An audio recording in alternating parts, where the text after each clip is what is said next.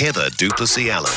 Doctors are warning urgent work needs to be done to understand the full impact of long COVID on people. 1 in 5 COVID cases still have symptoms 3 months after they catch the virus, but there are no plans here to support them. Dr. Rob Griffiths is from the University of Otago is with us. Hi, Rob. Hi, Heather. Thank you for having me. Thanks for joining us. What is long COVID? What are the symptoms people should be looking for after 3 months? Okay, so as you say, people with acute COVID get symptoms that last for weeks and weeks, and sometimes even a couple of months.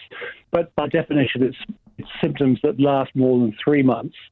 Characteristically, it involves fatigue, brain fog, and chest problems, often like breathlessness, where people may not necessarily have severe lung function impairment, but they actually feel breathless all the time as a result of the effect of COVID on the lungs. But there are a range of severity of symptoms, and each person's COVID experience is different, but they're awful.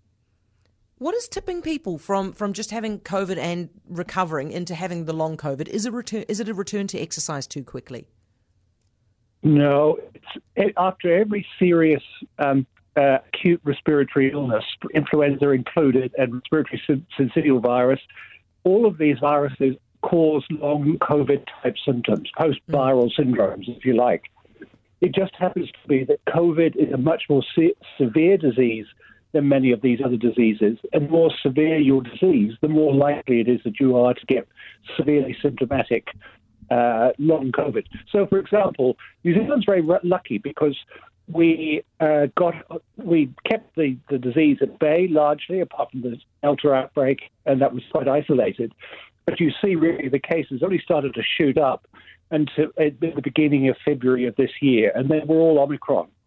There's a feeling that Omicron is more benign, but actually we had Omicron BA2, and that's actually not benign at all. It's much more severe than the earlier type of Omicron BA1. And so what happens is that after any of these respiratory illnesses, there seems to be residual effects which affect certain people more severely. And these are people who've got other illnesses or already got respiratory disease, immune compromise, or who are elderly.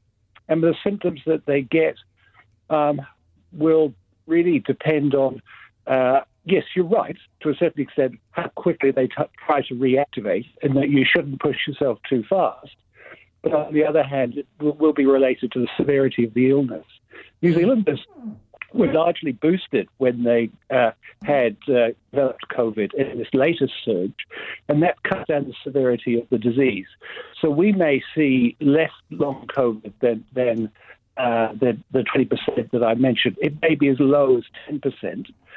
In which case, still 200 people in this country who will have long COVID, even based on the current surge. And eventually we're all going to have COVID, and we're all at risk of getting long COVID. So it's a serious threat to our chronic disease burden in this country.